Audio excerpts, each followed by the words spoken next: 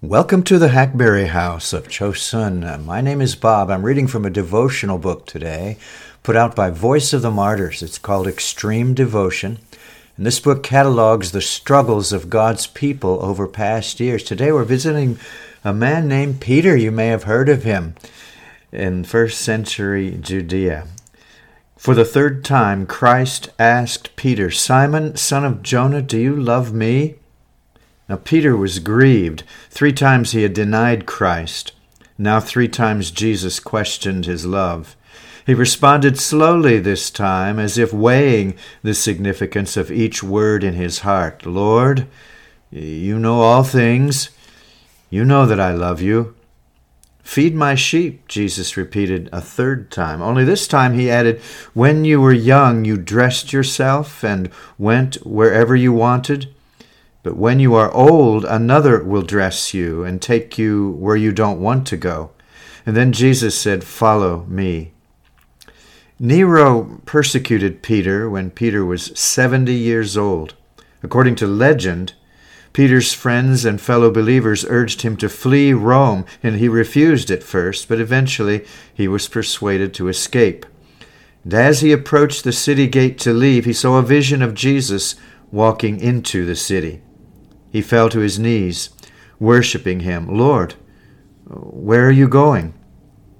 "I've come again to be crucified. Follow me." Peter turned and followed where he didn't want to go. He returned to face Nero. When the authorities arrested him, he requested that he be crucified upside down, as he was unworthy to be crucified in the same manner his Lord had been. In John 21:19, we read that Jesus said this to indicate the kind of death by which Peter would glorify God. Then he said, "Follow me." The point of this legend, if it is a legend, is not to say Jesus truly was crucified a second time. No, Jesus died and was resurrected once and for all. Rather, the legend reminds us that Jesus identifies with our pain and suffering so much it is as if he's going through them himself. In Peter's case, the Bible says Jesus' earlier prophecy referred to Peter's crucifixion. Who else but Jesus could relate to Peter's tortuous experience? Jesus is the expert on suffering. He knows what it is all about and wants to come alongside us. If there is pain in your life, Jesus understands. If you are hurting, Jesus has been there too. Let him assume your burdens and sorrows in prayer today. That's from Extreme Devotion. If you'd like your own copy of that book, and it's not free, do write to write to Voice of the Martyrs at thevoice@vom.org. Send them an email at thevoice@vom.org. Also, the Voice of the Martyrs puts out a monthly magazine that you can have delivered to your door. I'm reading now from the November issue, 2023, of the Voice of the Martyrs newsletter magazine. Story today is entitled, "The Price of Walking God's Path." The Price of Walking God's Path takes us to the country of the island of Sri Lanka, used to be Ceylon. After a prayer meeting at the Church of Prayer Mission on the morning of December 16, 2021, Kalithas Selvakerti told his pastor, Ravichandran, about an important decision he had made. He was resigning as chair of the Community Development Committee to enter full-time ministry in the church. "If the church is open, and I am not there, it means I am either in jail or dead," Kalithas had often said. Kalithas cared deeply for his community, just as he cared for God's people as an elder in the church. He routinely checked on families in the community and brought food to those in need. Even local Hindu leaders noticed and respected his acts of compassion. "Brother Selvakerti got many things done for the benefit of the community," said Silan. That was a Hindu leader who worked alongside Kalithas on the Community Development Committee. Kalithas knew that living out his Christian faith in a majority Hindu village could carry a high price, but he loved the church and believed in the power of the gospel to change lives. Kalithas had different priorities before coming to faith in Christ.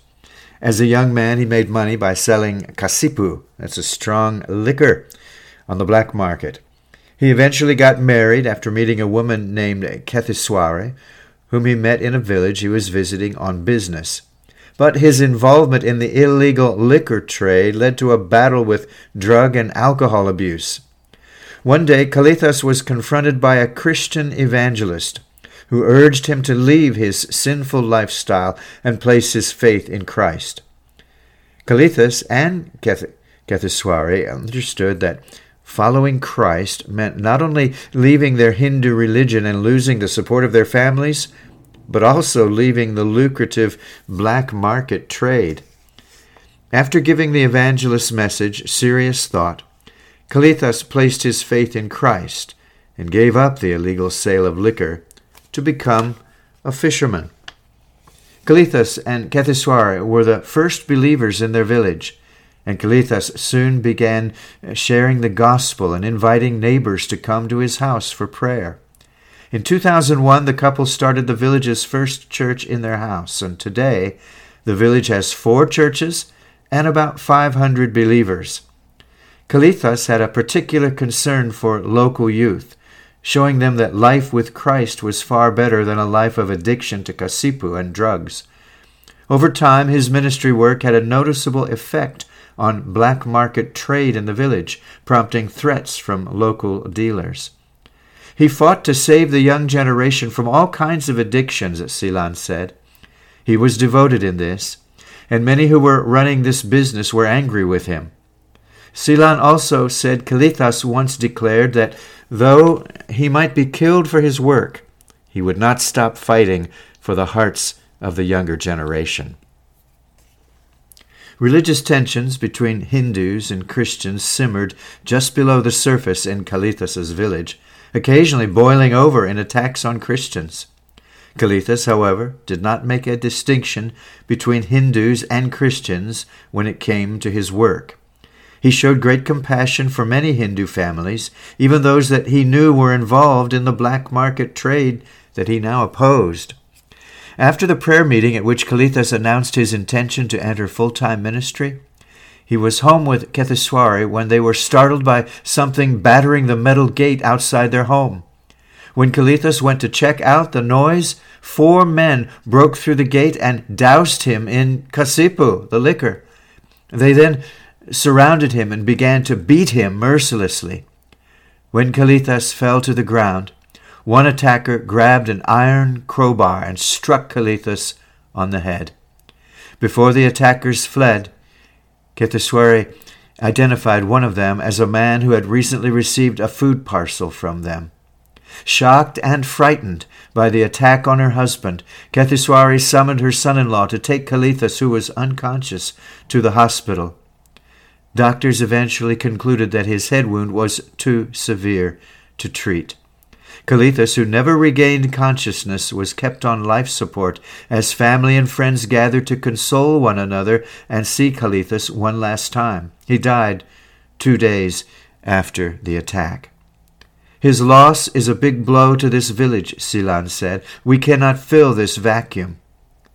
The loss to the village cannot compare with the suffering of Kalithas' family, as Kalithas now has 6 children to support on her own while dealing with her grief.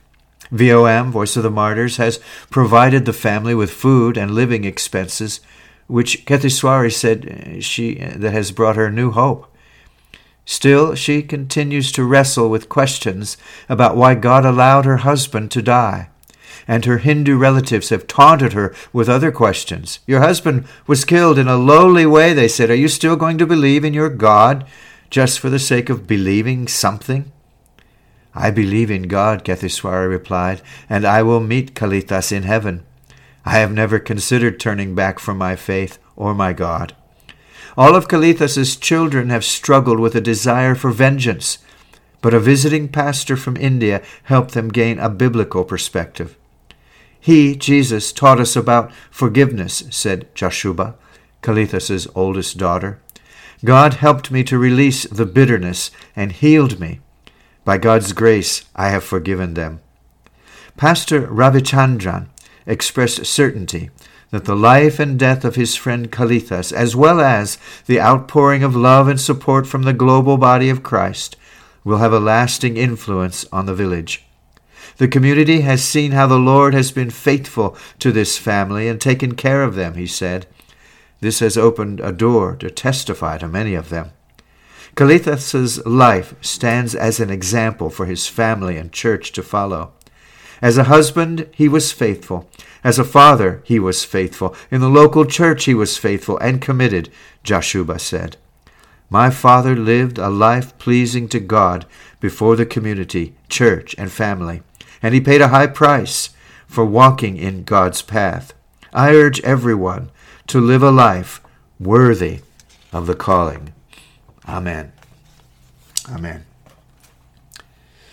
If you'd like to be put on the mailing list of Voice of the Martyrs and receive a free copy of that newsletter and every subsequent newsletter every month, just contact them at thevoice@vom.org. That's, again, thevoice@vom.org. And this is the Hackberry House of Chosun. Lord willing, we'll talk again real soon. Bye-bye.